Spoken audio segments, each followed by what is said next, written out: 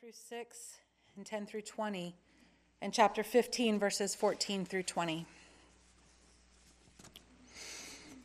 Samson went down to Timnah, and at Timnah he saw one of the daughters of the Philistines. Then he came up and he told his father and mother, "I saw one of the daughters of the Philistines at Timnah. Now go get her for me as my wife." But his father and mother said to him, "Is there not a woman among the daughters of your relatives or among all our people that you must go to take a wife from the uncircumcised Philistines?" But Samson said to his father, "Get her for me, for she is right in my eyes." His father and mother did not know that it was from the Lord, for he was seeking an opportunity against the Philistines. At that time, the Philistines ruled over Israel. Then Samson went down with his father and mother to Timnah, and they came to the vineyards of Timnah. And behold, a young lion came toward him, roaring.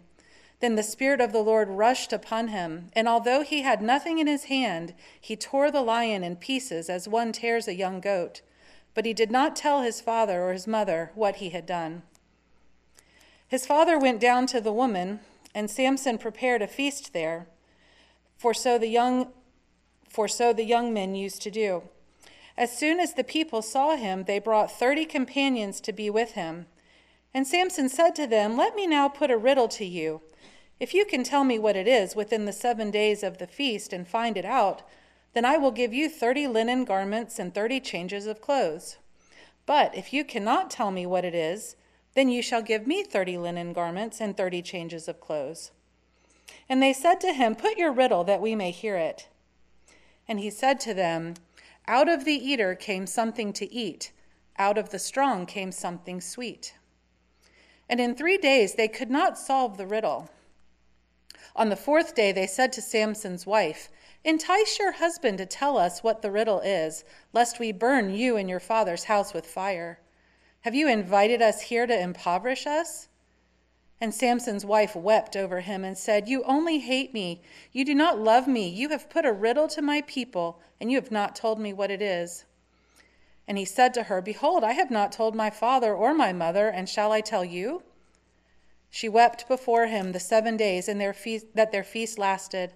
And on the 7th day he told her, because she pressed him hard. Then she told the riddle to her people. And the men of the city said to him on the 7th day before the sun went down, "What is sweeter than honey? What is stronger than a lion?" And he said to them, "If you had not plowed with my heifer, you would not have found out my riddle." And the Spirit of the Lord rushed upon him, and he went down to Ashkelon and struck down 30 men of the town and took their spoil and gave the garments to those who had told the riddle.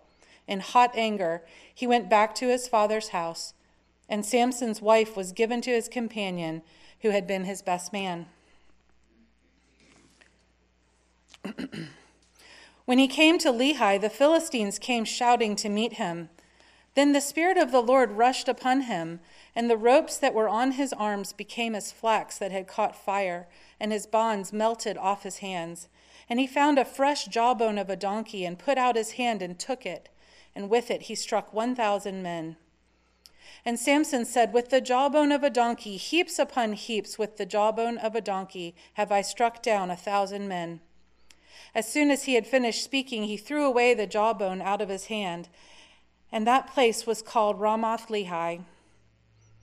And he was very thirsty, and he called upon the Lord and said, "You have granted this great salvation by the hand of your servant, and shall I now die of thirst and fall into the hands of the uncircumcised?" And God split open the hollow place that is at Lehi, and water came out from it. And when he drank, his spirit returned, and he revived. Therefore the name of it was called En-Hakkore. It is at Lehi to this day, and he judged Israel in the days of the Philistines 20 years.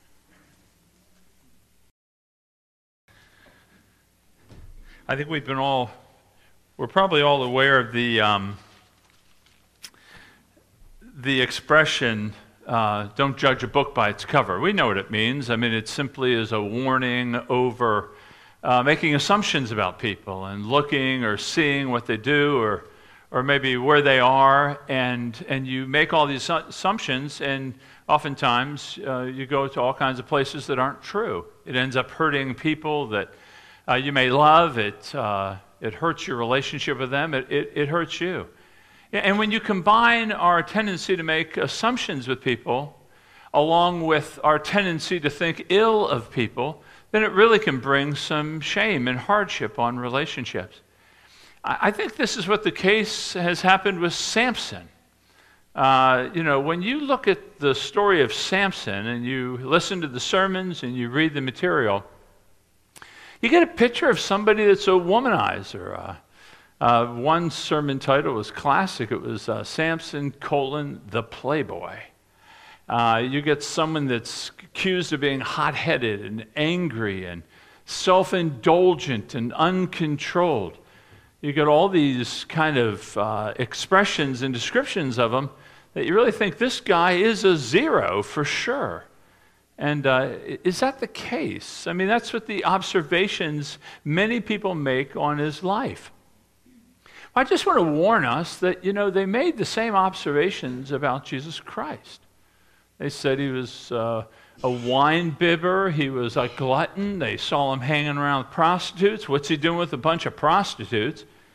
They see him at parties. He's drinking wine. He's a drunk. He's at feasts. He's a glutton. They took these observations of Jesus and they began to draw out their own conclusions to them. I don't want to do that with Samson. Samson, it tends to be, the question is, why such divergent views? You have some people who look at Samson as kind of the Israelite Tarzan, the playboy, and a very negative view of these judges. And then you have others, the guy you're looking at, who looks at him like a hero, a prefigurement of Christ. Now, when I was going in this direction, Carol said to me, I'm nervous for you. Nobody's going to agree with you, which makes me kind of excited, really. But there's two views. One's positive and one's negative. Now, let me explain why we have two views. It's really wrapped up in how you look at the book of Judges. I know right now you're thinking, he's going to try to make good out of Samson? All his foul-ups and misfits? Well, it's the way you look at the book of Judges. If you look at the book of Judges, the final chapters, 17 to 21, as kind of the cesspool of their morality, that everything is kind of, making this downward trajectory to this moral abyss, then Samson's the last judge. He's the worst one. It's got to all mean that he's just a moral rogue. Remember now, Judges, the first two chapters are two introductions, and 17 to 21 are two epilogues. The negative view comes, as you look at these epilogues, as not a summary of not a summary of the people of Israel, but a culmination. This is how it all ends. And so Samson being at the end of the road, he and the people have just gone off rail in terms of being faithful to God. Samson becomes a picture of kind of Israel, lost, forsaken of God, steeped in idolatry. So that's the one view. That's where most people end. That's the common view, a negative view of these judges. Okay, the positive view looks at the judges through the window that we're given in chapter 2. In chapter 2, we're given this window of what these judges are as God has raised them to be. So in chapter 2, verse 16, we read, "Then the Lord raised up judges, who saved them out of the hand of those who plundered them. Yet they did not listen to their judges, for they," that is the people, "whored after other gods and bowed down to them. Whenever the Lord raised up judges for them, the Lord was with the judge, and he saved them from the hand of their enemies all the days of the judge." So you're given a different perspective on judge. These judges, God is with them. God has raised them. They're like God's representatives. They're like light in a sea of darkness. The people whoring after other gods. But these judges, according to Amos 2:11, they were like prophets. They're calling the people back. They're saying, forsake the idolatry, Pursue the Lord your God. I think this view helps us make sense of what we know about Samson. I mean, Samson was the only judge miraculously born. He's the last judge. He's the final judge. He's the only judge that lays down his life for the people. The Spirit is rushing upon him more than any other judge. He has the bulk of the material. And not just do I think judges take a positive view of the judges, but then we see that also in the New Testament. We see in Hebrews 11 we read, "And what more shall I say? For time will fail me if I tell you of Gideon, Barak, Samson, Jephthah, and David and Samuel, and the prophets who through faith conquered kingdoms, enforced justice, obtained promises, stopped the mouths of lions, Samson, quenched the power of the fire, escaped the edge of the sword, were made strong out of weakness, Samson, became mighty in war, Samson, put foreign armies to flight. Others suffered mocking and flogging, and even chains and imprisonment, Samson. They were stoned, they were sawn in two, they were killed with the sword, they went about in skins of sheep and goats, destitute, afflicted, mistreated, of whom the world was not worthy." This is Samson. Not just that, and I don't, none of us like name droppers, right? But let me drop a few names. So you got Martin Luther, you got John Calvin, you have Jonathan Edwards, you have John Milton, you have Charles Spurgeon. They all took favorable views of Samson. Just saying. I'm not ready to go up against those men. So here's what I want to do. I want to try to take a fresh look at Samson and show you why he's in Hebrews 11, frankly. He's miraculously born by God to save Israel. That's what we learned in chapter 13:5. In 13:5, he was birthed to bring judgment to the Philistines. Samson was brought forth to kill Philistines as a means of judgment against their wickedness. Now, I can't explain everything. There is no author that I read that can explain all the details of these stories in chapter 14 and 15. But here's what I do see. I see first that God called him to serve in ministry and gave him the Spirit to confirm it. That's the first thing we'll see. The second thing we'll see is that God used Samson in judgment against the Philistine in a number of different ways. And then last, God rewards and refreshes Samson after his faithful service. So 3 movements in these 2 chapters. First, that God will call Samson in a ministry. Now, ironically, Jesus began his ministry at a wedding feast, and so does Samson. Look with me at verses 1, 2, and 3. Samson went down to Timnah. At Timnah he saw one of the daughters of the Philistines. And he came up and told his father and mother, "I saw one of the daughters of the Philistines at Timnah. To get her for me as a wife." But his father and mother said to him, "Is there not a woman among the daughters of your relatives or among the people that you may go take a wife from the uncircumcised Philistines?" Now, we look at this and we quickly see that he's rude, that he's sharp. Now, if he's a womanizer, if he's a rogue, he's not going to involve his parents. He's following tradition. He's following custom. He involves his parents. He wants his parents to approve, to see this marriage as legit. The parents obviously take question over the initial move, right? They say, "Is there no one in your family to whom you can marry? Is there no one in the tribe of Dan to whom you can marry?"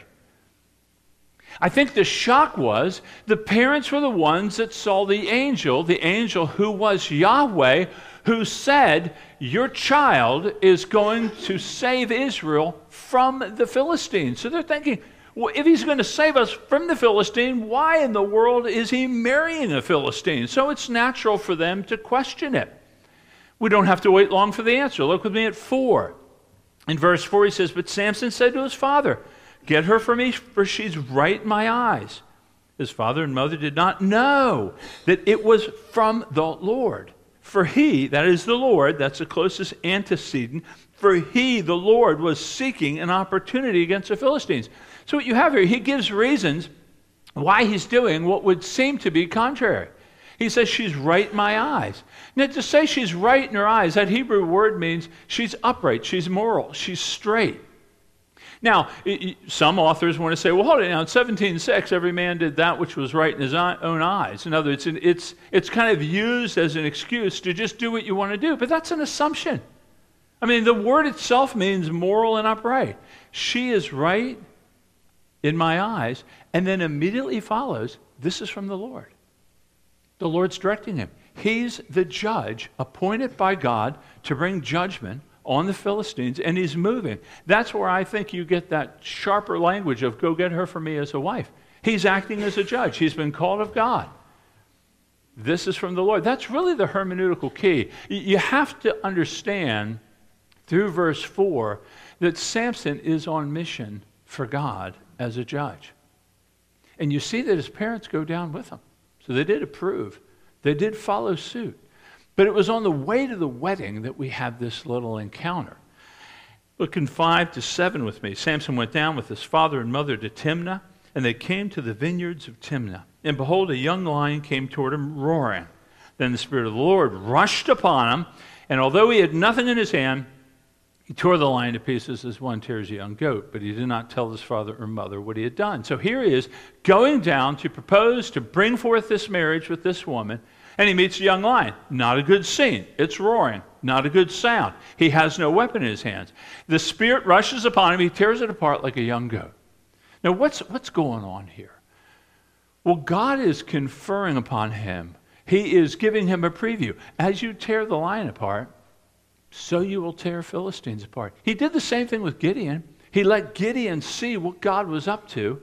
So God giving him his Spirit to tear apart that lion is confirming to him, your judgeship is beginning. Now do what you've been called to do and bring judgment to the Philistines. You know, it's interesting that when David stands before King Saul and he is preparing himself to go fight the King Kong of the Philistines, Goliath, you know what he refers to? He says, I've killed the lion with my hands. What's he drawing from? He's drawing from Samson. He's saying, as Samson was confirmed as a judge by tearing apart the lion, so I am being confirmed as one who can kill the Philistines, just like Samson. Now, why didn't he tell his father and mother? Well, you're going to see that in the riddle. He did not want them to see and know the answer for the pressure that his wife was on for knowing the riddle. So that's the first scene. He goes down, tears the lion apart. It evidences God's Spirit upon him. He now understands what has been conferred upon him by his parents. This is what the angel said about you. Now he sees the Spirit of God move on him in such a way that he tears the lion apart. He knows he's judged. So God calls him into ministry by the power of the Spirit, and then God uses him in ministry. Now this is where we get the riddle. They go down, and as you heard, they give him 30 companions. This wasn't make a friend day. Most scholars think that giving him responsibility of 30 companions is trying to bankrupt him or trying to take his inheritance. Remember now, as we're going to see in 17 and 18 of Judges, the tribe of Dan had left their territory. Timnah was part of Israel. Now, the Philistines had occupied it, but it was part of the Danite allotment of land. They left it, went north, and displaced another part of Israel. And so scholars think that they were trying to take, they didn't just occupy the land, they wanted to take back God's land that he had given to his people. And so he brings forth this riddle as a means of judgment. Now, you know the stakes are high because when they can't get him, now why did they, by the way, why did they accept the riddle? I mean, how would they have known the answer to that? Well, I think it was they figured they'd get him drunk. You know, that is the ancient truth serum. People say what they're thinking when they've had too much to drink. They say things that they wish they hadn't have said, but it's not that they hadn't thought it. But he was a Nazarite, and he didn't drink. And so within 3 days, they figure, we got a problem. They turn to the wife, and they threaten her. So you know, they even say, have you brought him here to impoverish us? So you know it's a bankruptcy. He's bringing economic judgment on them. Of course, they wear her down. She wears him down. She gets him to give her the answer. They then explain the riddle. And so Samson goes to them, if you had not plowed with my heifer. Now, just a personal note, if you're going to pick an animal, as maybe a metaphor for your wife, you might want fawn, deer, something a little more graceful rather than a heifer. But he says, if you hadn't plowed with my heifer, you wouldn't answer my riddle. And then, of course, what happens is he goes to Ashkelon, which is one of the 5 great cities of the Philistines, and he kills 30 of their men and takes the spoil. Now, people say, this is an example of his roid rage. I mean, the guy's out of control. He's popping off, just going down to a town, killing 30 people. Remember what he's doing here. He's beginning deliverance for the Philistines. What he does is he goes down to Ashkelon, kills 30 men, takes all their profit, and hauls it up to another Philistine town, Timnah. What do you have here? Now you've got some civil war baking. You have the Philistines going against the Philistine. You took this from me. I took that from you. But it was the Spirit of God that did it. So God came upon him to bring judgment to these Philistines. Now, when that is finished, he comes back to claim his wife. He brings a goat. Another personal note, flowers might be appropriate. He brings a goat. He finds that she's been given away. And so what he does is he ties 300, the word can be translated foxes, maybe it's jackals. Jackals travel in packs. Foxes don't usually. But he ties 300 of their tails together and puts torches between them. What he's doing is he's going to set ablaze all their standing grain, their orchards, and their vineyards. So he's bringing judgment on their production. The Philistines were great in drinking. He's bringing judgment upon all their fields and their vineyards and their orchards. They then turn and burn the wife and the father-in-law to death. Then we find him in that cleft at Edom. We didn't read that. He went to, like Elijah before, he went to a cleft at Edom. The men of Israel, so now the men of Judah go to him, 3,000 strong, and say, come on, you got to surrender to the Philistines. And they, of course, he, like Ehud before, sees another opportunity to carry out his role to bring judgment to the Philistines. So he allows himself to be bound. And then here's what we read. It says, when he came to Lehi, the Philistines came shouting at him. Then the Spirit of the Lord rushed upon him. That's the 3rd time now the Spirit comes upon him in his bringing judgment to the Philistines. The ropes that were on his arms became as flax that had caught fire, and his bonds melted off his hands. And then he took it says the fresh jawbone. What is that? Well, fresh jawbone probably indicates that it still had teeth in it. It wasn't one of those old things you see on some prairie long ago, just the jawbone, but it probably had teeth on it because it was fresh, it was new, be a formidable weapon. The Spirit of God takes Samson and he kills 1,000 men with the jawbone. So here you have this picture of Samson being called in ministry, given the Spirit, affirming to him, you will destroy, you will bring judgment on the Philistines. And then you have him execute judgment on them in all these different contexts. Then the final scene we see is that God rewards, refreshes him. You see this in 17 to 20 of chapter 5. He says, as soon as he had finished speaking, he threw away the jawbone out of his hand. And that place was called Ramath Lehi, or literally Jawbone Hill. He was very thirsty, called upon the Lord, and he says, you have granted this great salvation by your servant. And shall I now die of thirst and fall into the hands of the uncircumcised? And God split open the hollow place that is at Lehi, and water came from it. And when he drank, his spirit returned, and he revived. He judged Israel in the days of Philistine 20 years. You see what Samson's doing? How does Samson look at the events of chapters 14 and 15? He says to God, you have granted this salvation. You did it through the hand of your servant, but you did it. He gives God all the credit for the victories that he had over all the Philistines. He sees himself as a servant of God, and God has done what God promised to do in chapter 13:5 and chapter 14:4. And then notice how God responds. He brings forth water out of this rock. I mean, think about that. Moses before, he nourished the people through the water that came out of the rock. Or think about not just Moses, but think about Elijah. Elijah said, am I going to starve to death? And God feeds and sustains him. Think about Jesus in the wilderness. The angels come and minister, caring for him.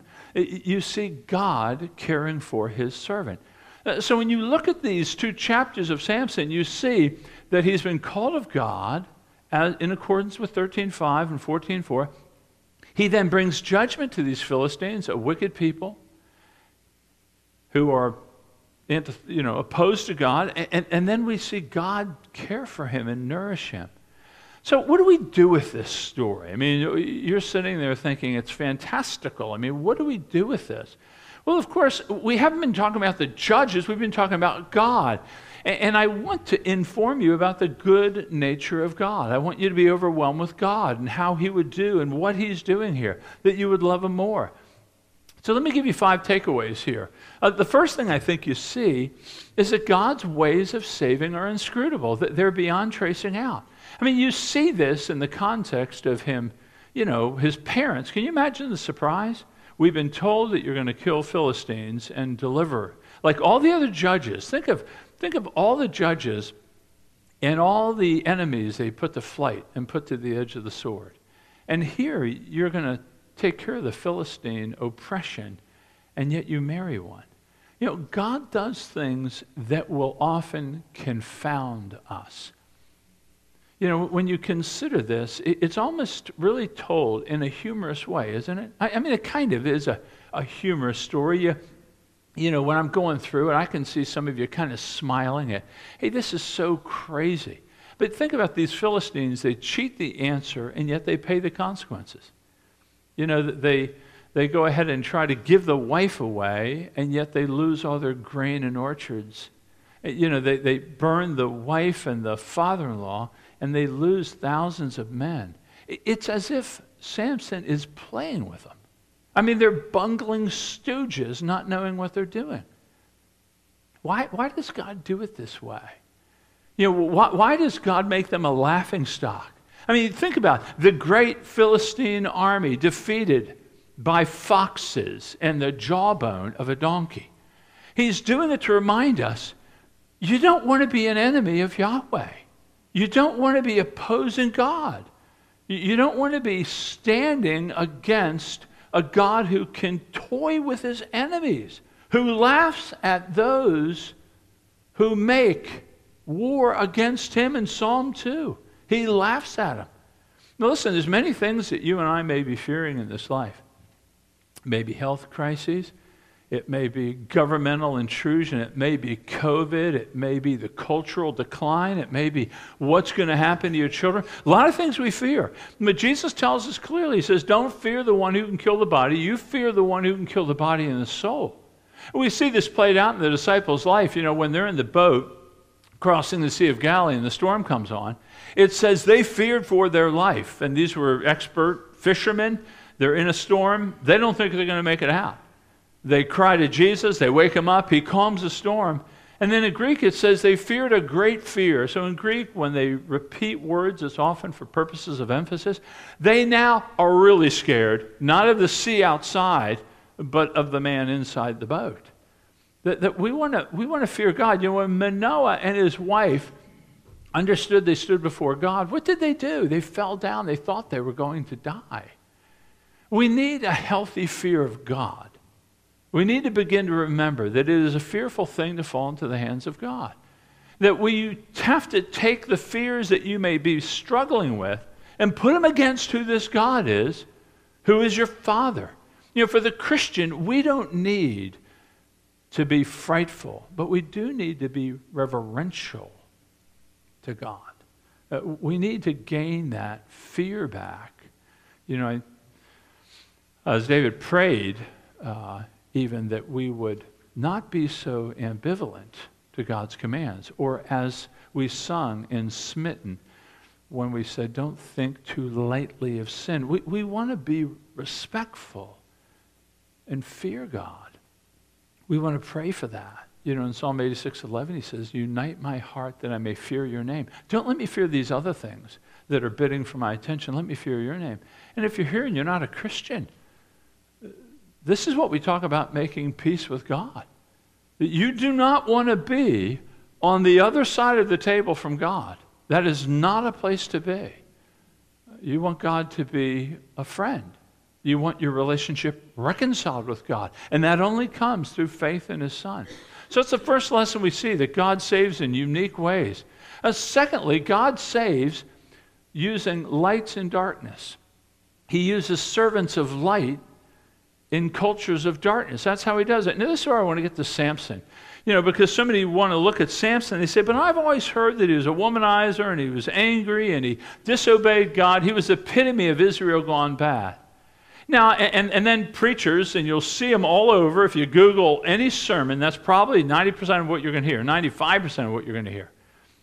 And then generally what they say is, see, God can even use misfits like Samson. He can use you too.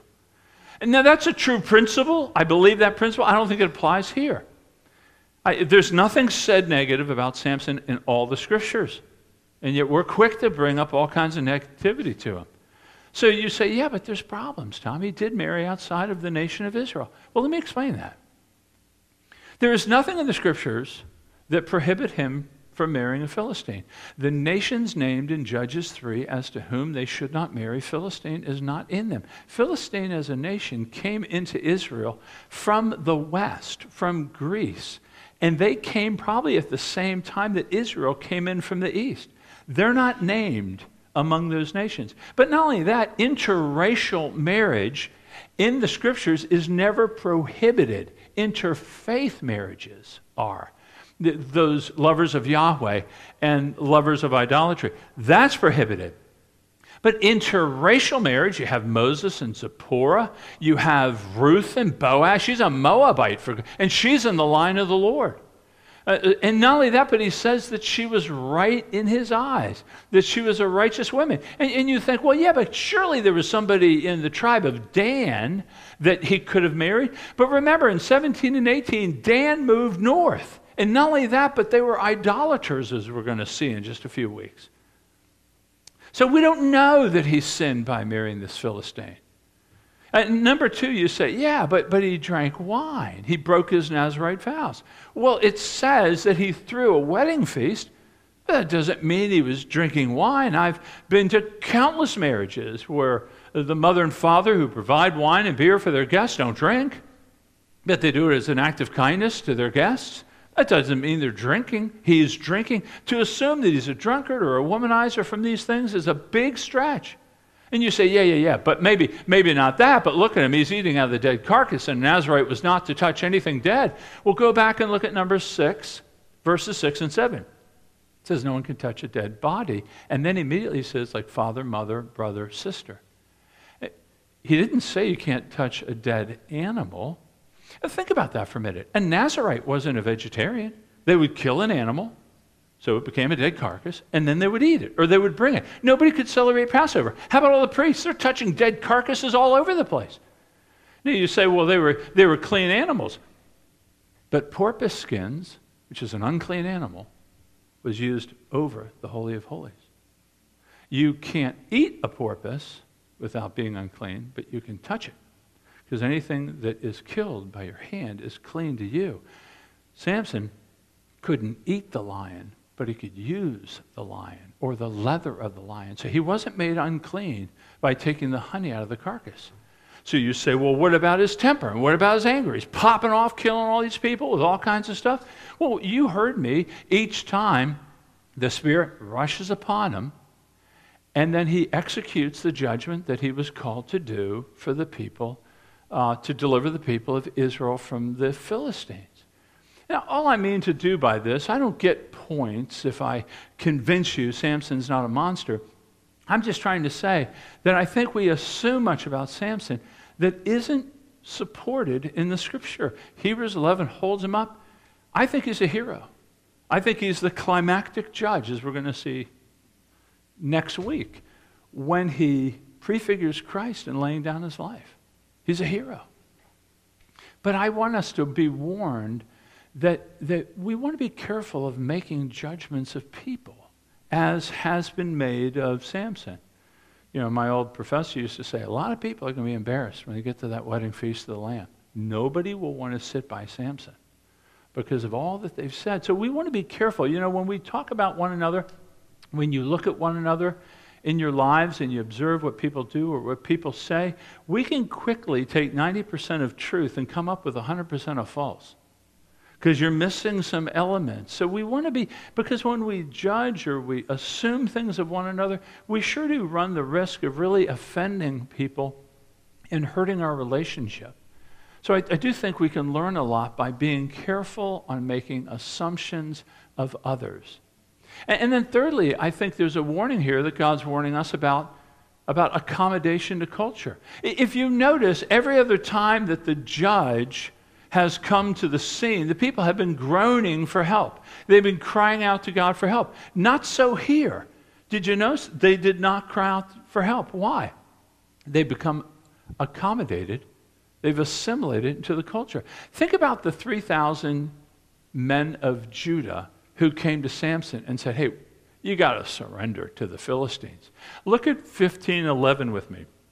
He says, don't you know that these Philistines are rulers over us? What then is that you have done to us? Do you understand the twisted logic of this? Here are the people of God who God has raised up a judge for, and they ask the question, don't you know they're rulers over us? The enemies of God, they are now assuming, are rightful lords. And they're rejecting the one that God has appointed to save them. In fact, they're asking him to surrender to the enemy. God's raised him up to judge. You know, the greatest threat to the church has always historically, it's never come from pressure outside. It's not governments, it's not threats, it's not atheists, it's not pagan. The greatest threat to the church has always come from assimilation, accommodation to culture, where the lines between the church and the culture are blurred. And so here we find ourselves in a time where life seems to be, the winds are blowing against the church and blowing against people of faith a little bit. You know what? I don't look for trouble, but I do think that the times we're in is going to help us define the line between the Christian and the world. That's what we're fasting for this week, as you're going to hear.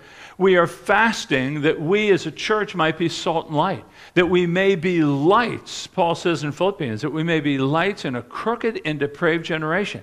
That for so long the church has always climbed into bed with the culture or climbed into bed with the government, and now the separation can be a very healthy thing to understand who's one of his and who's not. So I think there's a warning against cultural accommodation. And then fourth, you see clearly that God does his greatest work through his Spirit. Yeah, Samson may have been 5'2" and 104 pounds. We don't know. We have him in the videos as Tarzan and all buff and all, big weightlifter running around killing people. He may have been a very short, small man. But when the Spirit of God gets a hold of him, then he does what God calls him to do. You see it in Saul, you see it in David. The Spirit rushes upon them, they do God's work. You see in Zechariah, it's not by might, not by power, but by my Spirit, says the Lord. So God advances his plan always by the power of his Spirit. It's not resting on your strength or your gifts. He may use those things, but he doesn't rest on those things. This is why Jesus was full of the Spirit. And Jesus tells his apostles, don't do anything. You wait till you receive power from on high. In Acts 1:8, you'll receive the power of the Holy Spirit, and then you'll be my witnesses. So the Spirit of God is necessary for every single one of us here to do anything that advances God's kingdom. It is by God's Spirit. That's why Paul says in Ephesians 5:18, be filled with the Spirit. Be filled with the Spirit. And this is why Jesus Christ himself encourages us to seek. How often do you pray that you would be filled with the Spirit to do what you can't do? How often do you, last week? Last month? So Jesus says in Luke 11, he says, if your son asks for bread, will you give him a stone? If he asks for a fish, will you give him a snake? Now, of course, any parent here, you don't even have to be a parent, so of course I wouldn't do that. So Jesus says, well, if you, though evil, know how to give good gifts to your children, how much more will your Father in heaven give the Holy Spirit to those who ask? Before I get up and preach every single Sunday, I say, God, fill me with your Spirit. If you don't fill me with your Spirit, And if the word isn't preached by the power of the Spirit, it'll do no good. I don't care how funny, eloquent, how clear the explanation is. The Spirit of God has to advance the plan of God. That's what we see in Samson. That's what you and I, that's why we can be useful in God's kingdom. Even though you've written yourself out of the script, write yourself back in, because it's by the Spirit of God. And then last thing we learn is that Samson, or God, is preparing us to see a better Savior. Samson is a prefigurement of Christ. We've seen all the parallels: miraculous birth, angelic announcement, even down to being full of the Spirit, both misunderstood by their parents, both rejected by their people. The list goes on and on. They tell parables to obscure truth, inaugurated ministry at wedding feasts, betrayal by an intimate friend, fights as a solo champion, forsaken of God at the end, ironic victory and defeat, saves his people by death. All those parallels, Samson is preparing us for a perfect Savior. What Samson did is he delivered them from outside oppression. But he was unique in that he fought alone. All the other judges rallied the tribes of Israel. Samson didn't. He fights alone as the last judge. Jesus comes as the last judge, and he fights alone. And he delivers us, not from the outside oppression. He delivers us from our own sin so that we might be made right with God. I mean, Jesus is that solo champion for us. And you see how God, he raises up the Abrahams, the Moses, the Joshua, the Samsons, the David. He keeps showing us, my bringing forth a son wasn't a knee-jerk reaction to problems that I couldn't get. God had always planned to bring forth a perfect Savior, a last judge to deliver us. It's incredible how God has gone to such intimate detail to let us know he loves and desires to save sinners. Sinners that we run from, people that we avoid, we look down, cross the hall to avoid. He comes to save. God's mercy is beyond measure. It really warrants you and I sometimes just sitting and pondering how kind he is to us. And so here we have a book as kind of cryptic as Judges, and it's just screaming for, when will you send us a deliverer? And he has in Jesus Christ, one who is mighty to save. So let's take a moment and just worship God right now and ask him for a greater understanding and love. Filling your mind with the truth of these things is one thing, but seeing you transformed into greater worshipers is the point. And then I'll pray for us in just a moment.